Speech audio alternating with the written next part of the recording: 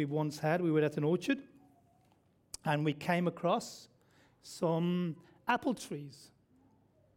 And as we were walking around and picked some of these fruit, we tasted them, and we knew they were apples because, how do you think I knew they were apples? Well, because someone told me it's an apple tree. So therefore I knew it was an apple. And so I picked one off and I just ate it. I didn't bother peeling it because you don't peel apples because you lose all the goodness. But in not peeling it and taking a bite, what do you think I found? An orange. It wasn't an apple after all, okay? Because here's the thing. If it was an apple tree, what would I have got from it? Apples. You only get apples, even I know that, I don't do any horticulture, okay? You only get apples from an apple tree if the tree that you're picking fruit from gives you an orange, regardless of what anybody has told you, it's a orange tree. And that's really a foundation for what we're going to be looking at this morning. Here's what our Lord said. He used this very terminology, Matthew 7. By their fruit you will recognize them. Do people pick grapes from thorn bushes or figs from thistles or apples from orange trees? Likewise, every good tree bears good fruit, but a bad tree bears bad fruit. So the fruit of a tree reveals the identity of a tree. That's where we're going. If you only get that much from today, you're doing well. You'll be great at farming. Nothing else, but you'll be great at farming. Okay, but at least take that with you. 3 points. We're going to try and get the 3 done, at least 2. Number 1, we're to live by the Spirit. It's the first heading, okay? The Christian, we're to live by the Spirit. So we're working from verse 16 right through to 26. We've got 10 verses to cover. Let's go. Verse 16. So I say, live by the Spirit. So Paul has been arguing. Okay, he's setting up a contrast here. You're going to have to help me out here because I have memory issues. What has Paul been arguing for the last 3 chapters? It's in contrast to what he's saying here. What has he been arguing? What do the Jewish people do? How do they function? In contrast. Okay, they live by the law. And he's been arguing all through the Galatians. What's the issue with that? Yeah, you can't do it. The law doesn't produce holy people. It makes people worse sinners. The law, as an external force, never managed to successfully beat people into holiness. It didn't. It never managed it. So Paul says, in contrast to living by the law, I'm telling a Christian he's to live by the Spirit. And there's a contrast. Can you see? You either live by Mosaic law or you live by the Holy Spirit. Remember what Luther said about Moses? I quoted it a couple of weeks ago. You won't remember, unless even I didn't remember. But I'll give you the slide. Look, what did Luther say about Moses?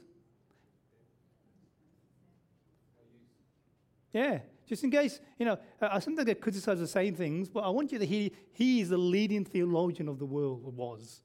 But I want you to hear what he's saying. Moses is dead. He's not just, that's not just an observation of history. What's he saying? He's not just observing historical fact. What's he saying, Luther? He's gone. Get rid of him. He's dead. You know what you do with dead people? You bury them 6 foot under, and within a few generations, no one remembers them. Moses is dead, gone, history. He's of no further. Look, he's one of the greatest theologians that ever lived. If it wasn't for Luther, I've said this before, you and I would not be sitting here. He triggered the Reformation from the Roman Catholic Church. And he wants it to be established that justification is by faith alone, not Moses. So he must be out. So the point is this, you see, no, Moses may be gone, the law may be gone, we now live by the Spirit, but the Spirit is nevertheless interested in producing what in the believer? What do you think He's interested in producing in us?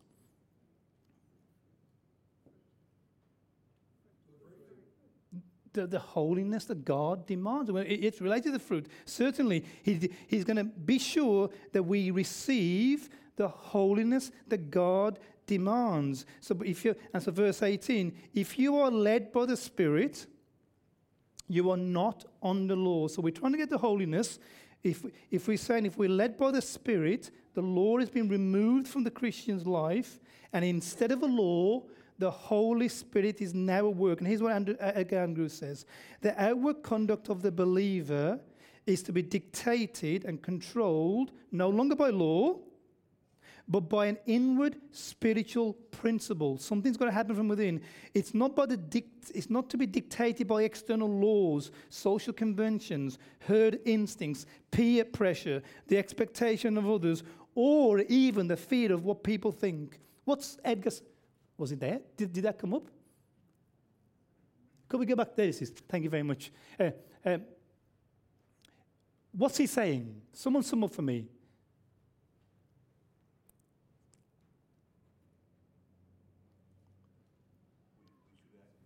Do you want to have a go, Phil? Yeah. Did you just say that a bit louder? Yeah. Not by law.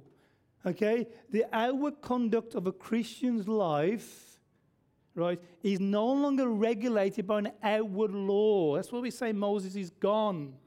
We don't need him to regulate how we live. You don't need the 10 Commandments. They never did the Jews any good, and they won't do you any good. What do you need to be holy? The Spirit of Jesus within, transforming you from within. Hence, verse 16, so I say, live by the Spirit, and he promises, if you, forget Moses, if you've got the Spirit, he promises, what does he promise? Someone read those for me. It's very, very important. If you live by the Spirit, you will not. You won't break God's commandments. You won't fall short of what God expects of you. Your life will be pleasing to Jesus, not by keeping law, which is impossible, but by having the Spirit within and living in response to him. So verse 17, let me take you back there. He explains for us. For the sinful nature, that's our old self, desires what is contrary to the Spirit who is now living within us. And the Spirit what is contrary to the sinful nature. They are in conflict with each other, so you do not do what you want. Paul's presenting something here which is key. What is the sinful nature? Someone tell me what that is. It is, and so it is that, but let's go even more. Beyond that, what is the sinful nature? Someone give me a quintessential definition of what the sinful nature is. It is. And who do we get it from? Who possesses it now? All humans, okay? Okay, that's the sinful nature. But what happens when we become Christian? The sinful nature is what we inherited. We were born with it. What happens when you become a Christian? It dies. And is replaced by? Yes, in justification. We're going to come to that later.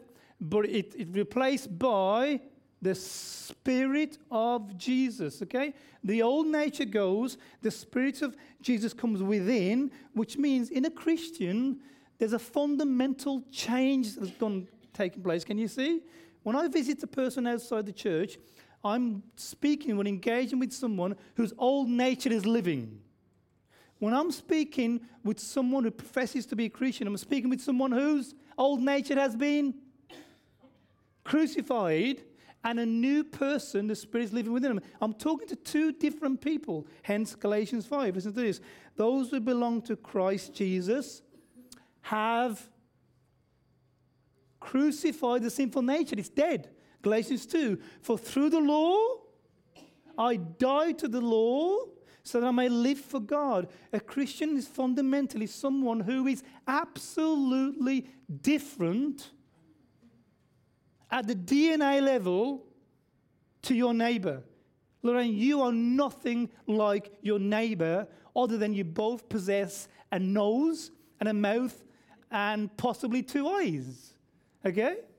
Beyond that, there is no similarity. One possesses Adam's nature, the other one has had that nature crucified and has the Spirit of Christ within. But nevertheless, that nature that has been crucified seems, it's on its exit, as it were, puts up a fight. Look, let me see a terrible illustration, but if you ever seen a chicken being slaughtered, the way they slaughter them in some parts of the world, what happens even when it's mortally wounded? It still has an effect. And I think that's what Paul is saying here. This nature is mortally wounded, crucified. But even like crucifixion, how long does it take for a crucifixion victim to die? Days sometimes. And so the idea Paul is conveying is that the nature is crucified, is dying, is mortally wounded, but on its death, there's a rattle of sorts. There's an ongoing battle. So therefore, this battle now, when I talk to my young Christian friend and I talk about giving up, robbing banks, right? I'm asking him to do something that is natural to his nature. This is something we have to understand. We're asking him to stop doing something that is natural to his nature. It's natural when we have the nature of Adam to do what Adam did. What did Adam do? What was his quintessential sin? His way. He's rebelling against God. So when we ask the world to be good Christians, it's a stupid thing to ask. Because it cuts against their nature. But when you ask the Christian, or when you talk about the Christian to stop robbing banks, what are you saying to him?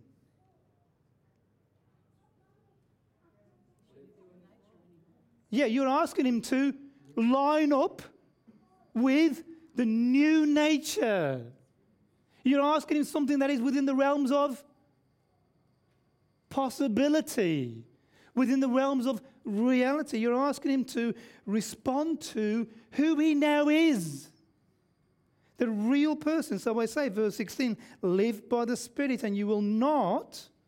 It's a guarantee. If we respond to the Spirit within, Paul's not lying. And these are Paul's words. If you don't believe me, check them for yourself. And if you don't believe the English NIV translation, I can give you a Greek one in my office. Okay? He says, if you live by the Spirit, you will not gratify the desires of the sinful nature. Here's the NIV commentary. Naturally, the sinful nature is to become increasingly subdued as the Christian learns by grace to walk in the Spirit, but it's never eliminated in this life. So the Christian is never released from the necessity of consciously choosing to go in God's way and to depend on His grace. Being holy is something only a Christian can do properly. Being holy is something that a Christian becomes as he realizes the nature he now possesses. As he realizes who he is, a renewed creature with a new nature. So he says, since we live by the Spirit, verse 25, since he lives in us, this is how we become holy. Let us return to Moses and start keeping these 10 commandments. Is that what he says? No. Don't get confused. Seriously, he doesn't say that. That's history. Since we live by the Spirit, how do you get holy? You keep in step with the Spirit.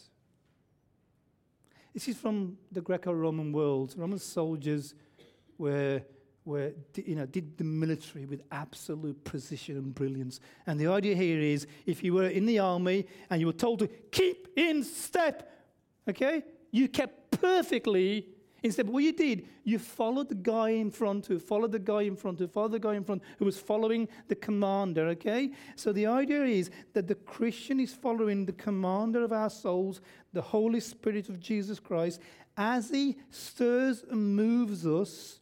Our job is to follow suit. Is to follow the inklings of what's happening inside. Let me give you an example. It's a bit like this. Who here has got hair?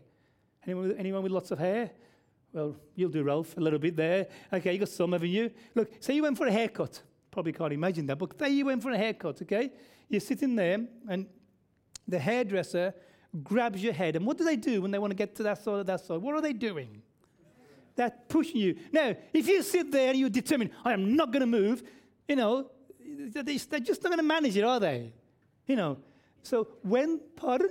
He'll hit you over the head. Yeah, he probably will. So when the hairdresser's moving your head, okay, a force outside of yourself, what do you do? Subconsciously, what are you doing when they do that?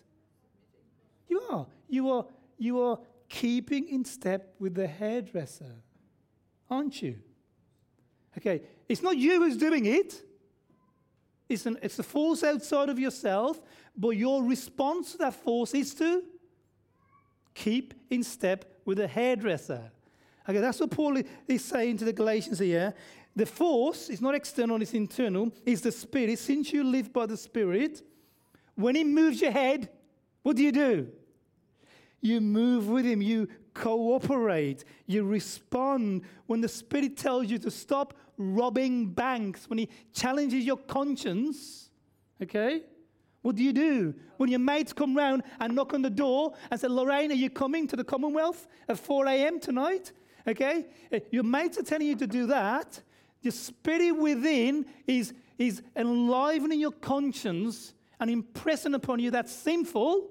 So what do? Well, you resist the temptation and your spirit's in war. There is a sword, and you're called to go with the Spirit. Yeah. And unlike the unbeliever who has little power to resist that, you have all the power of the Spirit to do that. So he's asking us to do something for which we're empowered. Verse 16, so I say, live by the Spirit.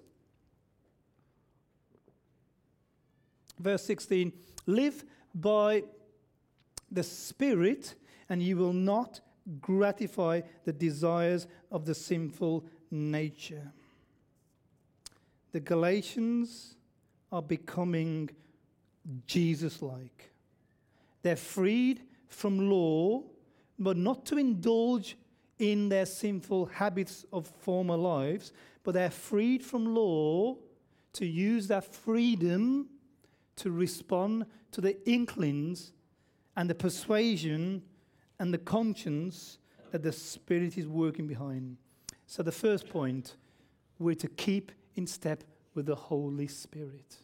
He is the replacement of the law. He is instead of the law. No longer a written code externally. Remember what Jeremiah 29 says?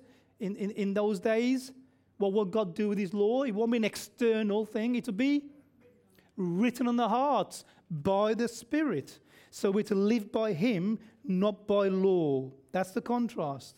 Not by law, but by Spirit. Secondly, the characteristics. So Paul is going to move on to the characteristics of the sinful nature. The characteristics of the sinful nature. They may well be asking, okay, we've got rid of Moses, so what do we do? How do we know what's right or wrong? So Paul spells some details out. The first thing he says is verse 19-20. The acts of the sinful nature are obvious. He's saying that it's fundamental. People are aware, know naturally what is wrong, even if they can't do it. So he spells them out. The acts of the sinful nature are obvious. Sexual immorality, impurity, debauchery, idolatry, witchcraft, hatred, jealousy, discord, fits of rage, selfish ambitions, dissensions, factions, envy, drunkenness, orgies, and the like. It's a very important, let me come over here. It's a very important phrase here. What's those three words? What are those three words suggesting? There's more. Thank you.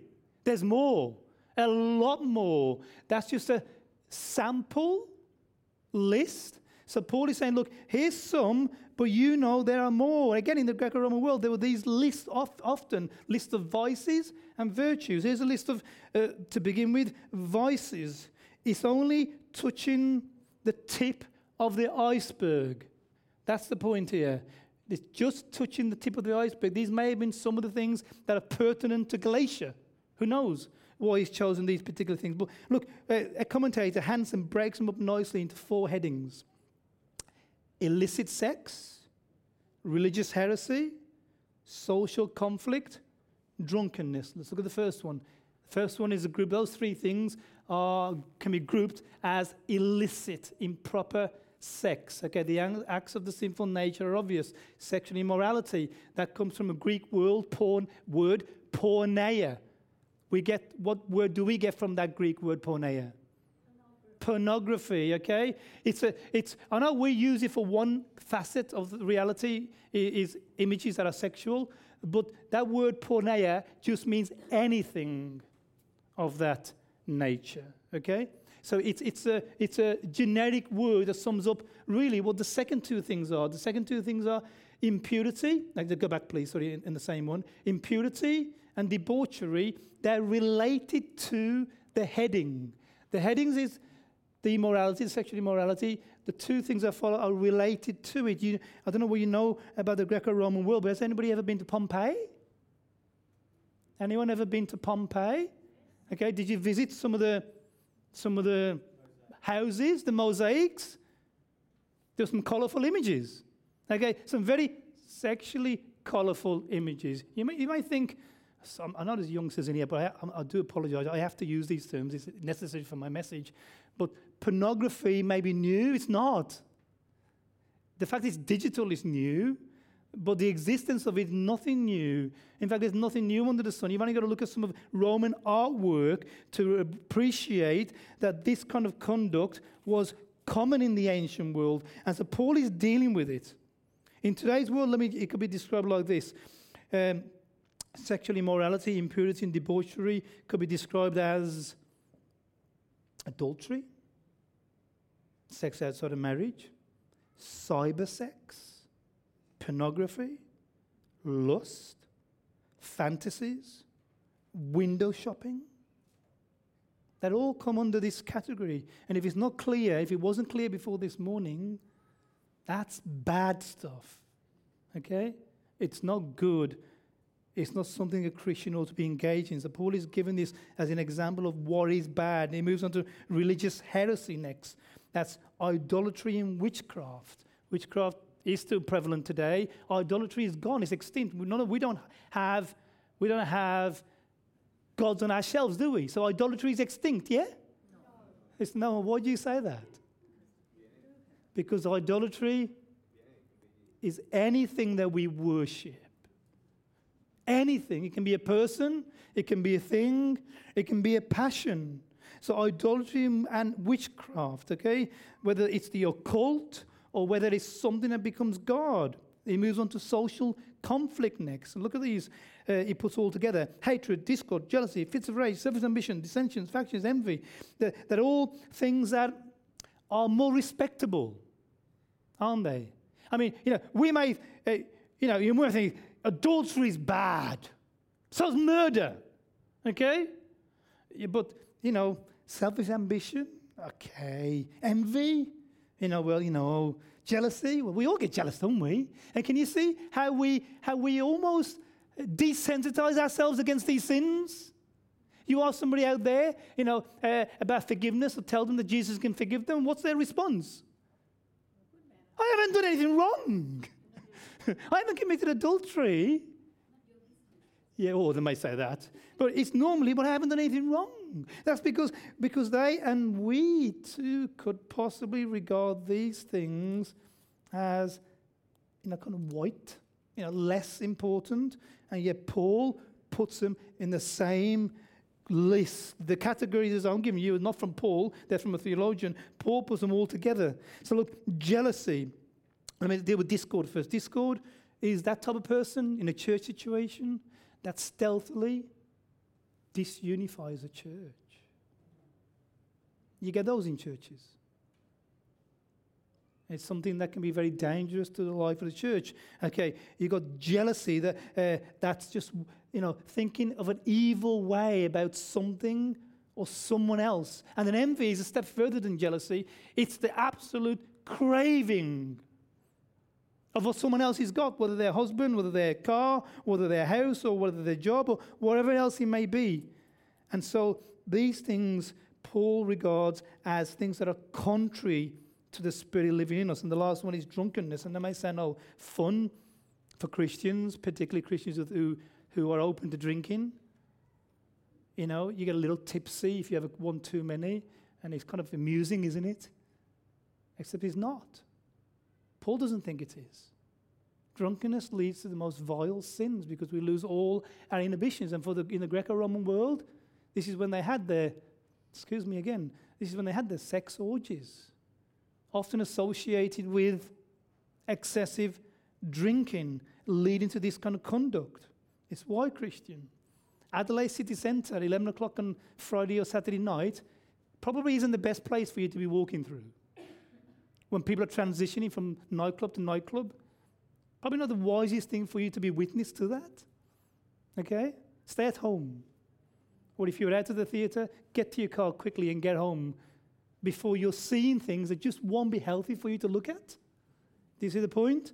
And neither therefore be participant in them, if that needs to be said. Verse 21b, I warn you, as I did before, that those who live like this will not inherit the kingdom of God. Paul has been arguing vehemently against law, against Moses, and he may give the impression, oh, it's all about grace. I love grace. You know, all that law stuff's gone. Now I've got grace.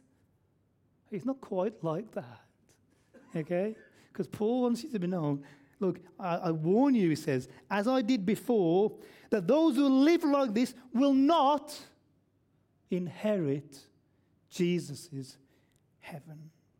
And notice here, he goes, I warn you as I did before. What does that mean? I warn you as I did before. What's that suggesting? He's now writing to them, I warn you as I did before. What's he suggesting by that phrase, as I did before? They didn't know it, but what happened before? He told them. He meant his preaching included what? Yeah, a warning of ungodliness. It means Paul's preaching wasn't motivational speeches on how to better your life. Okay, it's not what he preached when he went to church. When he went to church, what was he preaching? Because he tells us. What was he preaching? He was warning against ungodliness. You see, it's true that we can fill a building with hundreds, perhaps even thousands of people by preaching motivational speeches, but that doesn't mean we're making genuine, here's the word, disciples. You don't get into heaven for putting your hand up in a crusade. You get to heaven if you're one of what? A disciple. You see, motivational speeches do not make disciples. They grow numeric congregations. What makes a real disciple or a real Christian is to listen to Bible preaching that preaches like this, however painful it may be. Paul is simply saying this, friends, that the preaching of sin is a mark of authentic church. And therefore, a believer whose life is characterized by this old Adamic nature, this nature that Adam possessed, suggests that that Christian is uncrucified, a slave to sin, and doomed to an eternity without Jesus.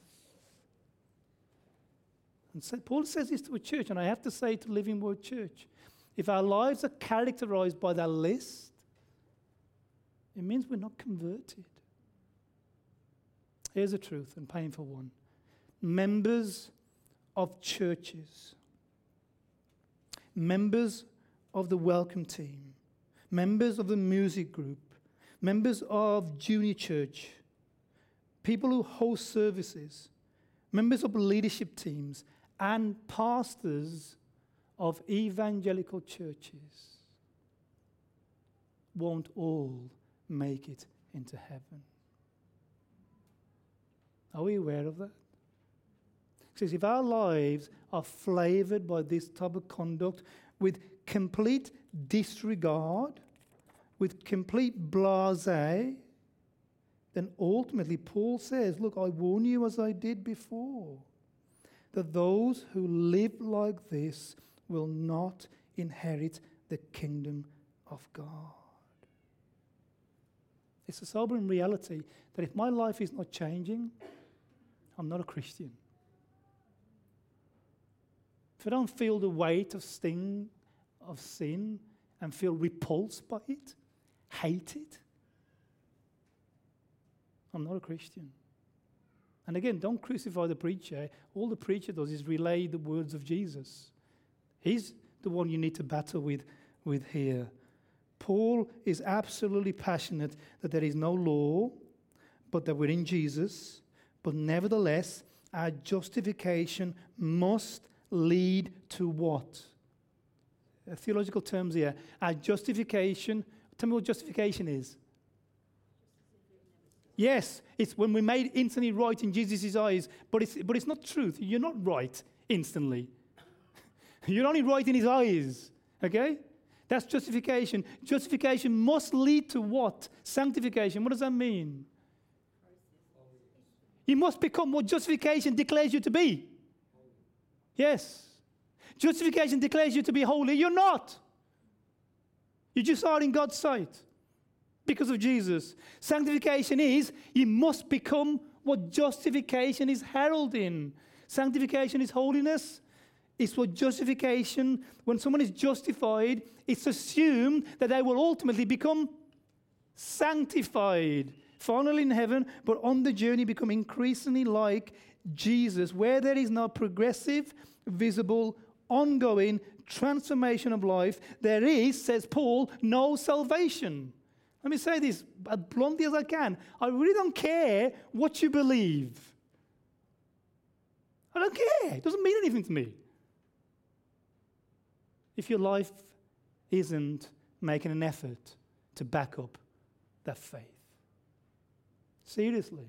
I'm never impressed. Let me tell you this. I'm never impressed by someone who says, I believe in Jesus. Because the devil believes in him too. What kind of life are you living? What are you doing with the opportunities that God has given you? I mean, it's a bit like this. Look, we've flown nearly 11,000 miles from the UK to Australia. And you know what? I walk around and see people supporting Man United. That is Man United, isn't he? Yeah. I'm like, well, they're in a different country, man. What's the matter with you? But forgive me if you're a Man United supporter. Okay. But look, you may put on a Man United top. That doesn't mean you're a Man United player. Just because you're wearing a T-shirt and kicking a ball around in your garden, that doesn't make you a Man United player. Okay? A Man United player sits on the bench on Saturdays and gets called up to play and gets a salary from the team. You may have put on coming to church. I'm in church Sunday morning.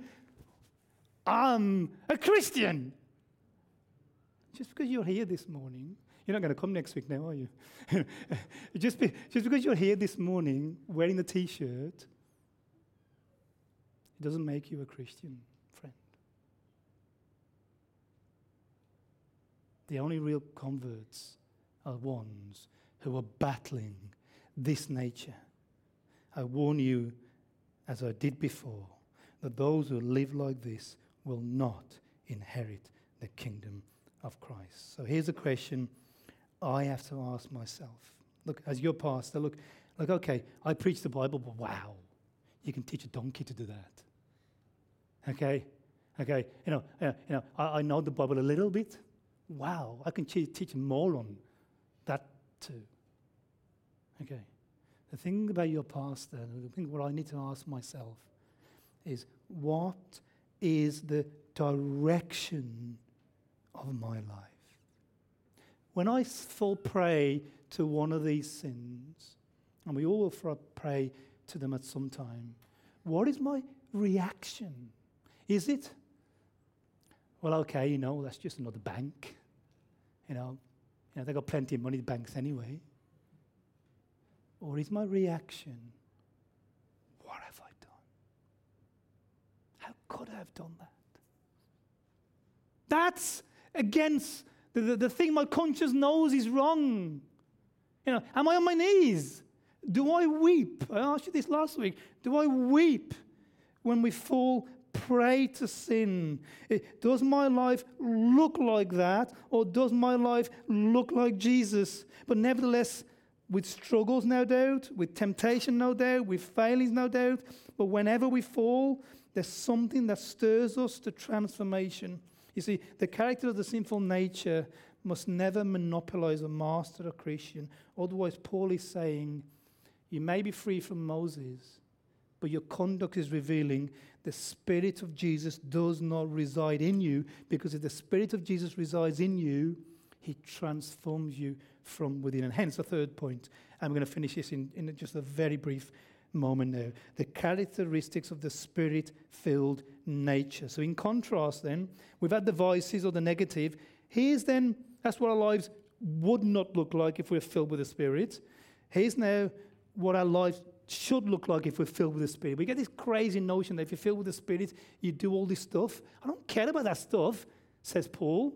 If you're filled with the Spirit, this is what your life looks like. Remember what he says? You can cast out the demon, Matthew 7, and still find yourself in.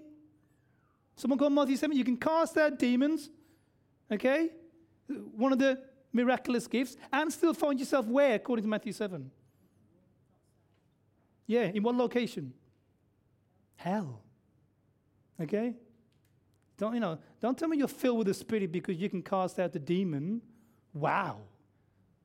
A bunch of those are going to hell, Jesus said, Matthew 7. Okay? The way we know that we're filled with the Spirit, says Paul, the quintessential mark that I'm filled with the Spirit is not that I cast out demons. The quintessential mark that I'm filled with the Spirit is what? It is love, joy, peace, patience, kindness, goodness, faithfulness, gentleness, self-control. Are you Spirit-filled? I don't want to hear your tongues. And not that I'm against tongues. I don't want to hear that. That doesn't tell me you're Spirit-filled. Who cares you can do that? I can show you Hindus that can speak in tongues. Seriously. Are you Spirit-filled? We want to see love, joy, peace, patience, kindness, goodness, faithfulness, gentleness, self-control. They are the marks of being Spirit-filled. That's how we distinguish that we are really Christian. That's how we know the Spirit is within. Here's what Ronald Fung writes. The phrase directly ascribes a power of fructification. Yeah, okay, it's a weird thing, even if I pronounce it correctly. Not to the believer himself, but to the Spirit, and effectively hints that the qualities enumerated are not the result of strenuous observance of an external legal code. Moses, it's not that. Okay, Moses doesn't produce these. But these are the natural product or harvest of a life controlled by someone who is Spirit-filled. Okay? Let me recoin the whole terminology. Okay, this is what it means in Living Word Church, Spirit-filled. It means you are exhibiting love, joy, patience, peace, kindness, goodness, faithfulness, gentleness, self-control. That's what Fung is arguing here. This is not a new set of moral codes. It's not like, out with Moses, but here's a new code. That's not what's going on here. This is not a new moral code. Okay?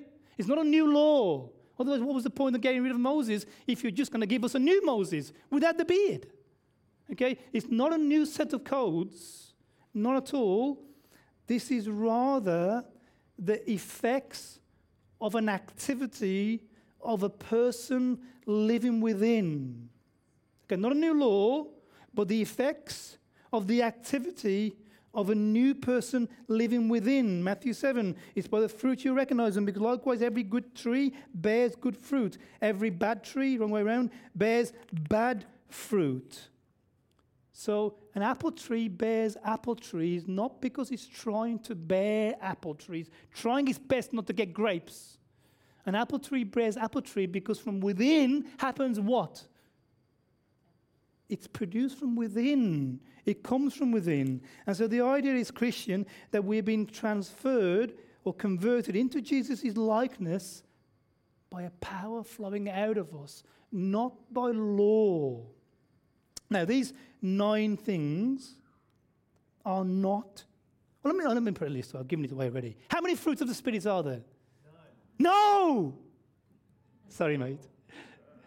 Sorry. Now, I'm going to ask again. How many fruits of the Spirit are there? It's a question on that list. How many fruits of the Spirit are there? 1. There's only 1. Yes, it's 1. There's 1 fruit. Okay? No, it's not even love. The 9 are 1. The 1 are 9. Do you see the point? And what we're saying is that this is one collection. Okay? The term fruit, it covers the whole group. Which means I can't therefore start saying what? Yeah. Oh, I've got lots of love, but I don't do patience. That's not my thing. It's not my personality. It doesn't run in my family. Okay? No, it means that for me to exhibit the fruit of the Spirit, there's only 1 fruit of the Spirit. And it has 9 facets to it, which means there must be elements of all of this flowing through my life. Okay, I've finished. Let me leave you with this. If you do farming and you plant some apple trees, and when they bear fruit, you get oranges, you really shouldn't be feeling good about that fact. Okay? If you think the fact that this apple tree has produced oranges, right? Think, oh, okay, well, I've had a good start. I've got oranges this year, but next year I'm going to get apples. We're working towards it. I'll put better manure, pony manure. Okay, and I'll put not just rainwater, filtered rainwater. You're still not going to get the fruit you want, because if the tree is the wrong tree, it'll always produce the same type of tree. Christian, here's the point. If I'm only producing bad fruit, if I have no inkling towards living holy, if I'm never bothered about breaking anything Jesus says I should do, the issue isn't I've got to try harder and I'll get the right fruit. The issue is I'm the wrong tree. I'm the wrong tree. So, Christian, what tree are we? I'm not asking you what you believe. Remember, I said I don't care. What tree are we? Well, I think that's something we need to answer for ourselves. What tree are we? And we'll answer that by the fruit that people can pick off us. If someone came to you and began picking, what fruit will they get? So let me leave you with this encouragement. If our lives are exhibiting Christ-likeness, not because we're trying to obey the 10 Commandments, but because something from within is changing us, then it's because we're a Christian tree. Be encouraged. You may have down moments, down days, down time, struggle, but the Spirit within is transforming you. You feel remorseful and repentant, and you begin to change. God bless you. If you're honest with yourself and you can sit there and say, do you know, Montez, I don't really care if I come to church next week. It doesn't really bother me. I'm just as happy at home as I am here. Do you know, Montez, I really don't care what I watch on TV. It just doesn't bother me. I really don't care, what I say to my colleagues at work. If they wind me up, I give them one. That's an exaggerated version. But if that's us, and we're a member of this church, can I say, I think you need to be converted. You need to bow before Jesus afresh. Forget your baptism, it means nothing. And say, Lord, I believe in you. Please forgive me my sins. Please be my master. Make me like one of your disciples. Can I encourage you to think about if you need to be converted? One of the reasons I've pushed the whole church, and I haven't been very successful, I think we've got about 60% on the course, to do Christianity Explored, because I'm asking you to re-examine where you stand in the faith. That's why I've asked you all to do it. I'm asking Christians to re-examine where you stand in the faith. And I'm asking myself the very same question. The fruit of the Spirit is the work of the Spirit. And He makes us like Jesus without a single law being preached. Let's pray.